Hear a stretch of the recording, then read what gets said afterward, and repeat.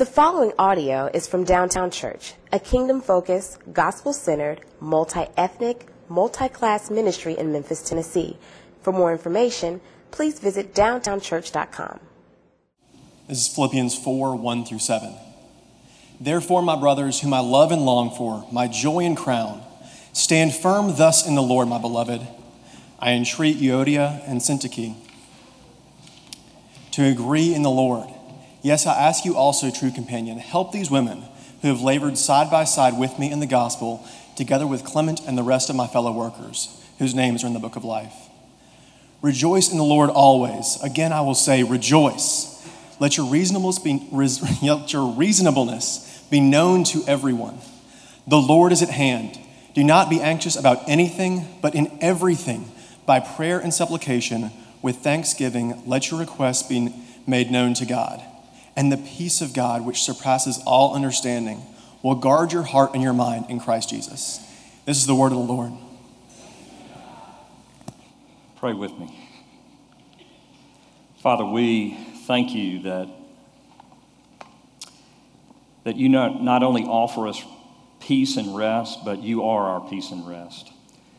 So we pray that in the next few minutes that you would open our hearts and minds to how, Lord Jesus, you coming in the flesh to be among us, how you living under the law in our place, that you might be our performance, that we might not be performers, but we might be sons and daughters.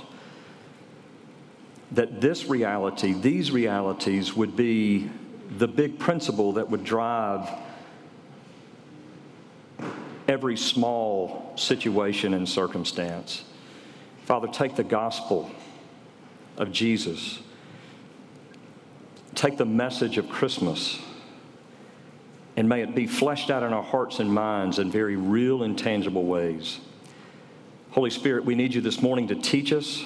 We need you to calm our hearts, to take our minds off of the list of all that we have to do to get ready.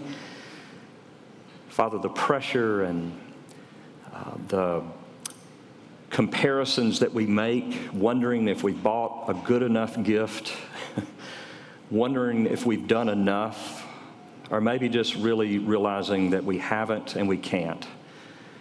Lord, I pray that you'd meet us wherever we are, and you would speak to us, and you would do so for the glory of Jesus. We pray in his name. Amen. Paul writes, rejoice in the Lord always. Again, I say rejoice. Do not be anxious about anything, but in everything, make your request to God with supplication, with prayer, with thanksgiving. Make your request to God. And the peace of God, which transcends all knowledge, all understanding, it surpasses all knowledge, all understanding, will guard your hearts and minds in Christ Jesus. And you say, yeah, Paul, well, you don't know me. You don't know my life. You don't know what I'm going through. And Paul says, whoa, wait a minute. Do you understand where I am when I pen these words? Paul was in a jail. He is facing a death sentence. All of his freedom, his earthly freedom, has been taken away, and he is in prison. It would seem as if he would be thinking, God, why are you imprisoning me when I have been so faithful to travel the world to preach your gospel? Why? I mean, how's the gospel going to go forward if you have me in prison? And yet, that is not his demeanor. That is not his heart. His circumstances have not grown larger than his faith in his good and loving God. And so he says from prison, rejoice in the Lord always. Again, did you hear me? Rejoice. Don't be anxious in anything, but in everything, let your requests be made known to God. You say, well, I'm sure the Philippians, they were going through good times and they, so they could receive it. No. In chapter 1 and verses 29 through 30, he describes his audience. For it's been granted to you, speaking to the Philippian believers, it's been granted to you that for the sake of Christ, you should not only believe in him, but also suffer for his sake. This is what God's given you, Philippians, not just to believe in him. He hasn't just given you salvation, but now he's given you the task of suffering, engaged in the same conflict that you saw I had, and now hear that I still have. And so many of the Philippians are being jailed too for their faith in Jesus. Because as Rebecca said, faith in the King of Kings and the Lord of Lords threatens those who think they are king. World rulers do not like Christianity because Christians have a higher authority. He even brings up two women, Euodia and Syntyche, who have been fighting, who've been quarreling. And he says, ladies, rejoice. Rejoice in the Lord always. Again, I say rejoice. Don't be anxious. Don't worry about what you want or what you didn't get or what she said or didn't say. Rejoice in the Lord. You're the people of God. And what we see in this text is what we've been seeing throughout this series. We've been looking at how we can know peace and rest in the midst of a worn-out world. In the context of a restless world, we've been looking at how we as the people of Christ, as the body of Christ, as the church of Christ, can live as a community in Sabbath rest.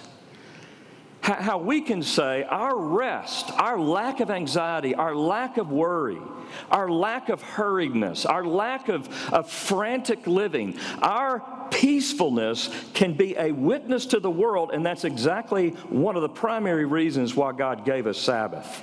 That the church might be different from the world in the way we rest.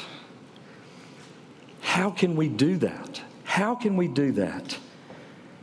Paul even said, there is a way where God does not answer your prayers for changed circumstances, and you still find yourself rejoicing in everything always, not being anxious in anything. You see, dear friends, the true Jesus that's offered in Scripture is not a genie, is not a personal assistant to change the circumstances of your schedule.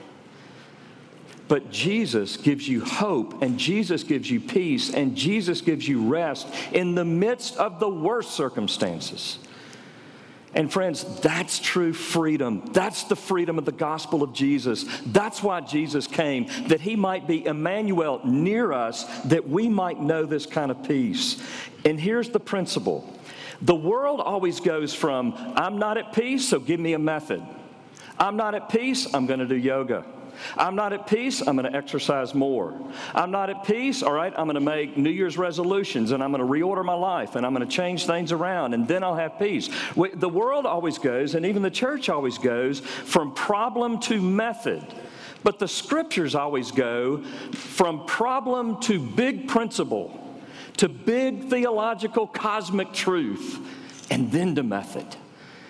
And if we go from problem to method, we're going to be just like the world. We'll be worn out by January 2nd. It's not going to work. You need more than a new method. Yeah, do we need to create new habits? Absolutely. Do we need to reorder our lives? Absolutely. But you don't need to do it outside of the big theological principles. That's what we see right here in Philippians. If you go back to the first verse of chapter 4, it says, therefore, stand firm. Therefore, stand firm. Stand firm. There's the action. But therefore, it's in response to a big truth. Go back to the last verse of chapter 3. Listen. But our citizenship is in heaven. Do you see what he's doing? He doesn't just say, church, you're doing bad, stand firm. He says, you are restless. You are anxious. You are worried. Remember. Get at the 30,000-foot level and remember your citizenship is in heaven. And from it we await a Savior, the Lord Jesus Christ, who will transform our lowly body to be like his glorious body by the power that enables him even to subject all things to himself. Big theological truth. You are not a citizen of this world, so don't let the problems of this world govern you. To the small truth, therefore stand firm. let's look at how we can apply this. And the first thing that we have to understand is that true rest and true peace is dependent on a person and not a method. True peace, if we're going to know peace in the midst of chaos, we have to understand that true peace is dependent on a person, not a method. And that's what is fleshed out here. Did y'all see the story about, I think, a 3-4-year-old little boy, I think it was in Chattanooga, who was left on the school bus? I don't know if y'all saw that this week. He was left on the school bus, and the bus driver must have been, end of the day, tired, just kind of looked back, looked under the seat. Well, the kid was laid out on the bench seat with his feet up, and so she couldn't see him, and she left him. And when he woke up, he panicked. When he woke up, he started crying. When he woke up, he did not act like Macaulay Culkin. I don't know if you saw that video, the remake. It's been going all over social media about, Macaulay Culkin as an adult. He comes out the door and, he kind of reenacts that whole scene of waking up that morning and coming out and the parents not being there. And he's like, oh, great, and he tells his Alexa app to start doing things for him. And, he's chilled. And it was a funny video, and it was because it's so unrealistic. If a child wakes up and realizes they are alone, they panic. When a child realizes there is no one to protect them, there is no one around to do anything for them, they panic. Why? Because it is clear in their minds that they are a child. And what the gospel says clearly is that we must understand that we are children, or we are not going to understand how the kingdom works, how the Christian life works. Listen to Matthew 18:4. Jesus said this, "Whoever then humbles himself as a child, he is the greatest in the kingdom of heaven." Why is he the greatest? Why are we the greatest in the kingdom of heaven when we are in humility, when we are living in humility? Because what precedes humility is dependency. When we are prideful, and all of us are, that manifests itself in 100 different ways. When we are prideful, we are not dependent. When we are prideful, we are not trusting one higher than us. We're saying that the way we see things, our read on circumstances, our read on life is better than. And so Jesus says, no. The one who is great in the kingdom of God is the one who says, I'm a child. I don't understand. I can't make conclusions. I have to put myself in alignment with a God who is my Father. Again, here is the big principle for the small moments. The big principle for the small moments when we go to God is, I don't understand, but you do. You're a good God, and you're my Father, and you care for me. You comfort me. You love me.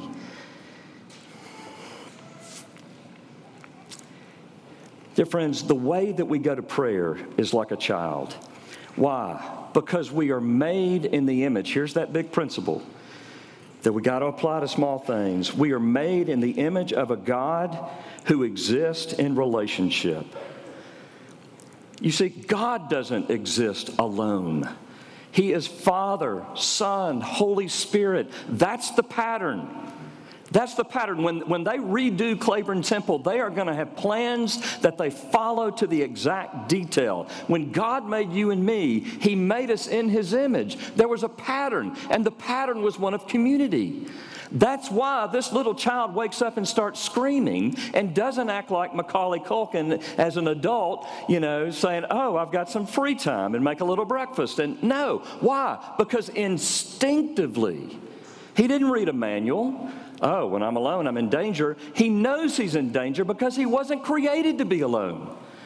That's why isolation, that's a whole nother sermon series, but that's why isolation kills us, because we cannot escape our DNA. Our DNA is to be dependent creatures, to be dependent human beings. And that is why Paul's words right before he tells us not to be anxious, he says this, "The Lord is at hand. Do not be anxious." The Lord is at hand. Do not be anxious. Listen to Deuteronomy 4:7. Listen to, just hear it. What other nation is so great as to have their gods near them the way the Lord our God is near us whenever we pray to him? Do you hear it? The Lord is at hand. We have the God of heaven and earth. Our Father is near us when we pray. What other nation is like that? Peace and rest begins with active acknowledgement that the Lord is at hand, and that's why I don't have to carry the burdens. I don't have to carry the problems that are on my back. I don't have to try to find solutions to everything that I face. But the Lord is at hand, and I have someone to go to, because he said that maturity is not acting like him and saying, "Well, God, I know you kind of put me over here to figure it out and to show how smart and intellectual and powerful I am." No. He says, what I want you to do is to fall on your face before me and to realize that I am at hand. That is maturity. That's it. It's not a self-made man. It's a man who knows that he cannot make himself. But he can only find himself in God. Our souls are restless. There it is again. Our souls are restless until they find their rest in you. Do you see how that practically works out? The Lord is at hand. We see this, that it takes more than just knowledge, theological knowledge, but it takes a living relationship with the living God, with the Lord who has come near, who is present with us, to be a Christian and to live in a state of rest. Listen to Paul in Ephesians 3, his great prayer for the Ephesians believer. "For this reason I bow my knees before the Father, from whom every family in heaven and on earth is named, that according to the riches of his glory he may grant you to be strengthened with power through his Spirit in your inner being, so that Christ may change all your circumstances." No. "So that Christ might dwell in your hearts through faith, that you, being rooted and grounded in love, may have strength to comprehend with all the saints what is the breadth and length and height and depth, and to know the love of Christ that surpasses knowledge, that you may be filled with all the fullness of God." What Paul is saying is that there is something that we need more than changed circumstances. And it is a living relationship with the living Lord Jesus Christ, who took on our flesh, who lived and died and rose, that now we might know the living God and we might commune with him in prayer. Do you understand that if your life is prayerless, and the overwhelming majority of Christians' lives are prayerless, in terms of communion, that we are not living out of the power, and therefore we are not being the kind of people that God has made us to be and redeemed us to be in Christ? It's not, okay, I want to know God better so I can just, kind of experience him. No, it's know God better so that you can become the person God created you and redeemed you to be. That we can be the community that God has made us to be.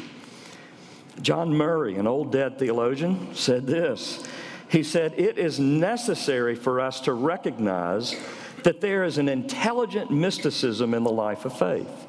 In other words, John Murray, he's saying it's more than just head knowledge of living union and communion with the exalted and ever-present Redeemer.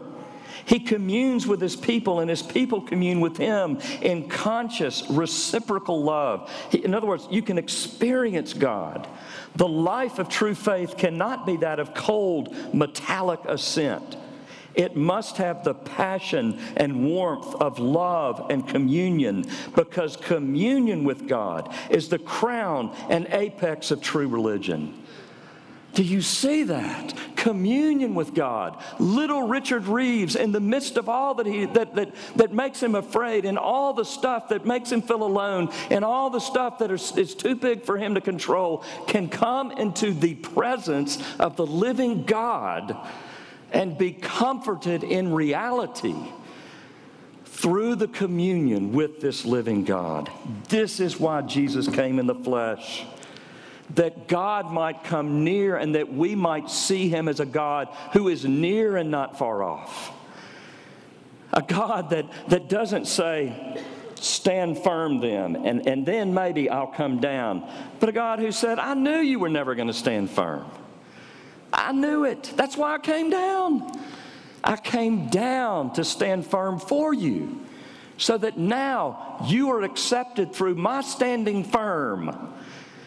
The Father loves you right now because he stood firm. And you say, oh, but I'm falling and I fall all the time. Exactly. So boast in Jesus.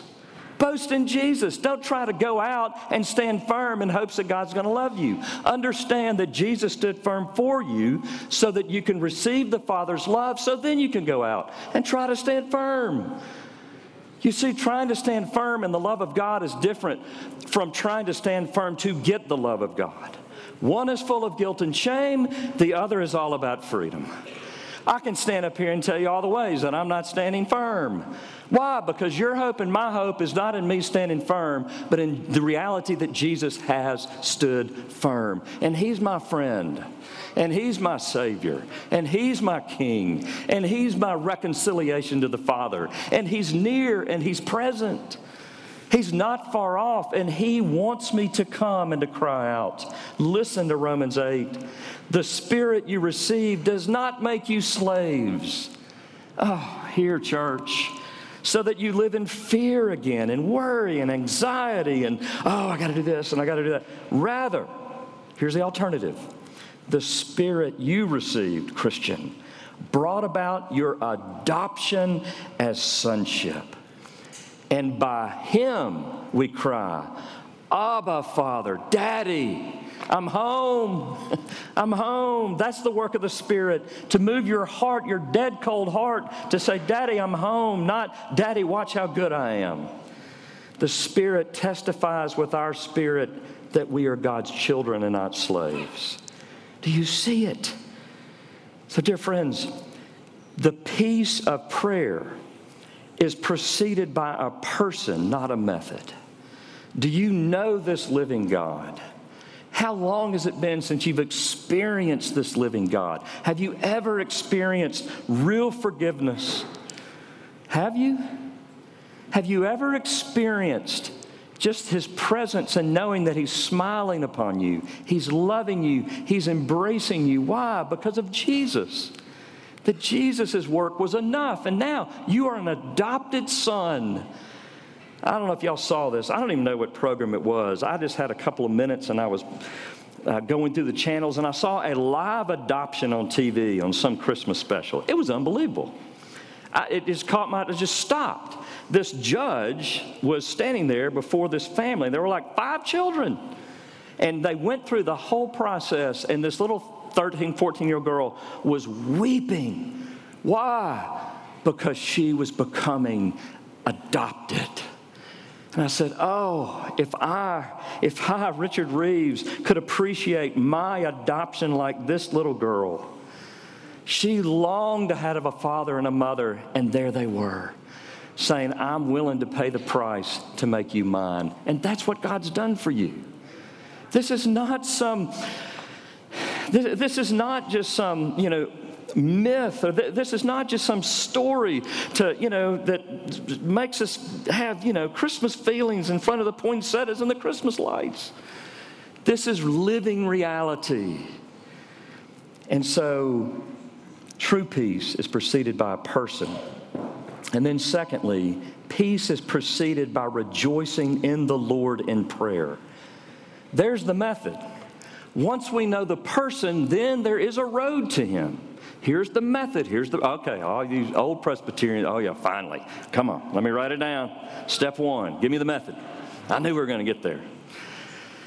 All right, here's the method. But I'm going to bring the person in a little bit more too. I could tell when the kids were out of school, man.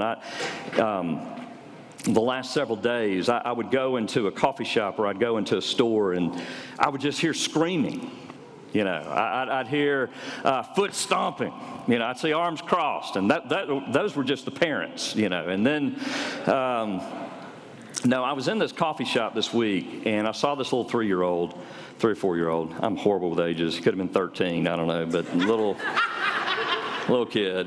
I'm just making it up, the age. And so anyway, I'm standing there, you know, I'm trying to study, and this little kid just starts screaming, "Ah!" You know, and I don't know, man, a child scream in a coffee shop. It's always bigger and bolder, and, you know, it's like everybody's kind of, you know, immediately does this, and they're like, oh, I can't look, you know, so we're all just kind of looking down, we can't hear what's going on 2 feet from us, and kid's just screaming, ah, and he just starts running, and the mom grabs his arm and takes him outside. And in several minutes, and I wanted to go, thank you, you know, that's good, you know, but they come back in, and the kid is quiet. And they walk back to the table, and the kid sits down. And I thought, wow. I mean, what happened? Well, here's what happened before they went outside. The kid forgot who he was. The kid thought he was an adult. And the kid thought his will was the will. That cookie better get in my stomach right now, or I'm going to die. And so I'm going to flail my body, and I'm going to embarrass my mom, and I'm going to use every tool in my kit to control her, because I have to have this cookie or I will die. And so what does the mom do? She takes him outside. Maybe she had to use a little, I don't know what she did, probably not. Not many people do that in this day. But she took him outside, and she got down, and she looked at him. And just calmly, hey, come on. Well, that kid needed to be, his whole worldview needed to be reoriented. He needed to be reminded, you're the child, I'm your mom, and I love you. And we're not going to have a cookie right now. She didn't buy him the cookie, and I wanted to applaud that too. It was awesome. Do you know that's what prayer is? I hear people, why? I mean, if God already knows everything, why do I need to pray? If He's sovereign, why do I need to pray? Because you're a child, and you need to get into His presence so He can grab your face and say, look in my eyes. You have a Father. You're not alone. You're my son. You're my daughter. I adopted you. I paid the price of my own son to have you right now. You can trust me. It's not about your circumstance. It's about this right here. It's about you trusting me. It's about us. That's what prayer is all about.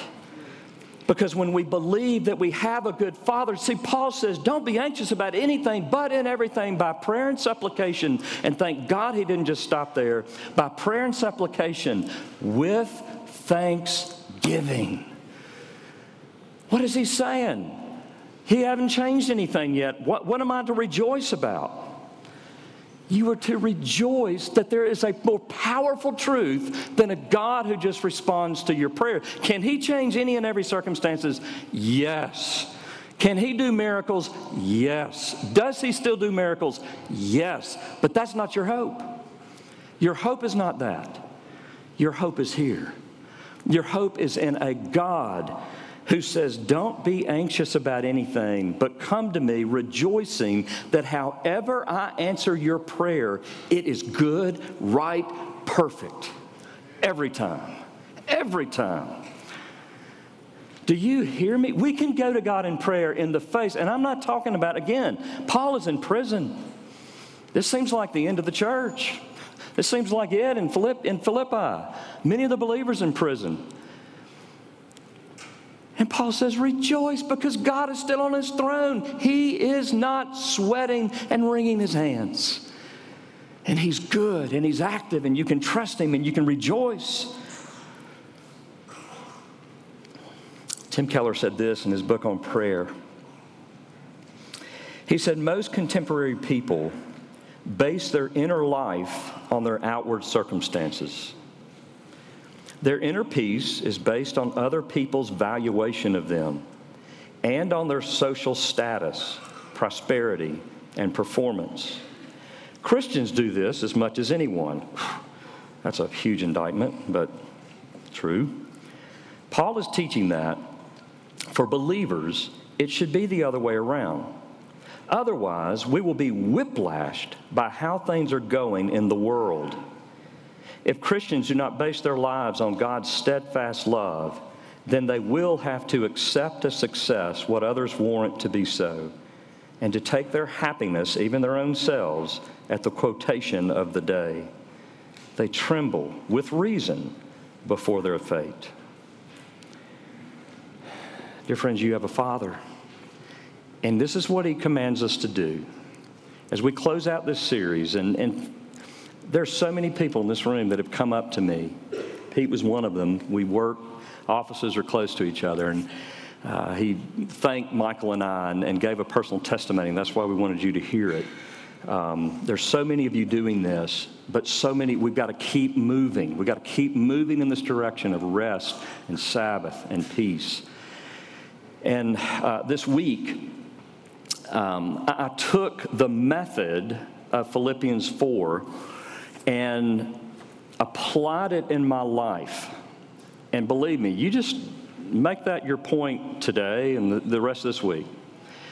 That take any and every circumstance that you face and go to the Lord and say, before I do anything, I rejoice that you're my Father, that you have, you sent your Son to purchase me as your son or daughter. You have my best, the greatest good in mind for my life, and you will accomplish it. Nothing will separate me from your love. Nothing will, you are going to do your will, and it is perfect. And then, on the backside, and if it pleases you. Folks, I did that in so many ways. I made a list, and we don't have time to go through it all. We need a place to worship in a few months. And there are not many options downtown. That's why more churches hadn't been planted downtown, folks. There's not much space. There's only one or two options. And I feel the burden of that. And I've prayed like crazy, but I've never rejoiced. And so this week I was like, all right, let's try this thing. God, there it is. You love me. You're not going to leave me. What am I thinking? Why am I anxious? Why am I losing sleep? Why am I? You know, it's perfect. It's good. It's pleasing. Thank you. Thank you. Thank you. God, we need office space. We don't know where we're going to be in February 1. You do. Thank you. We may be in coffee shop. That's great. You're perfect. You're good. We got a huge deficit. We've never faced a deficit like this. You're great. You on the cattle on 1,000 hills. You meet every need. You know what we need before we even say it. You're a good, good Father, and I love you. Thank you so much. And for something, you're doing something in me. You're doing something in our church. You're moving this not to defeat us, or you're using this not to defeat us, but to build us up in Christ. I've had friends forsake me, not invite me to things. I feel left out. Oh, God, I must need that. Thank you. Do you see it? I'm telling you. When you know you've got a good Father that sits on the throne of heaven and earth, there is nothing that can happen that's going to change your joy. Now, not giddy happiness, but deep abiding joy. That this is not for naught. This is not for punishment. This is not. Jesus took my punishment. And it's done. It's over. Do you hear it? Do you see it? And dear friends, I want you to experience it right now. I'm going to call our worship team up. I do have one more point, but it's really small. But I don't want, again, I could just give you this knowledge and then us walk out of here and that be it. No, I want to lead you through how to do this. And the first thing I want you to do is to get in your mind what you are facing that is keeping you up at night. What are you facing that you're burdened by? What is it? Probably 9.5 out of 10 will say family, Christmas. All right, no. Some of you have already said that, but what is it? Seriously, what is the circumstance that you're facing that you feel completely alone in, completely separated from anyone else, like there's no help? What is it? What is the source of your anxiety? What is the source of your worry? What is the source, the reason why you feel like you've got to work harder, you've got to do better, what is it? What's at the root of it? Think about something. Think about the list. Start writing it down. Get out your phone. Use your notes. Whatever you have to do. Get it. Get it. And then go to the Father and start thinking about how you can thank Him, how you can rejoice in that.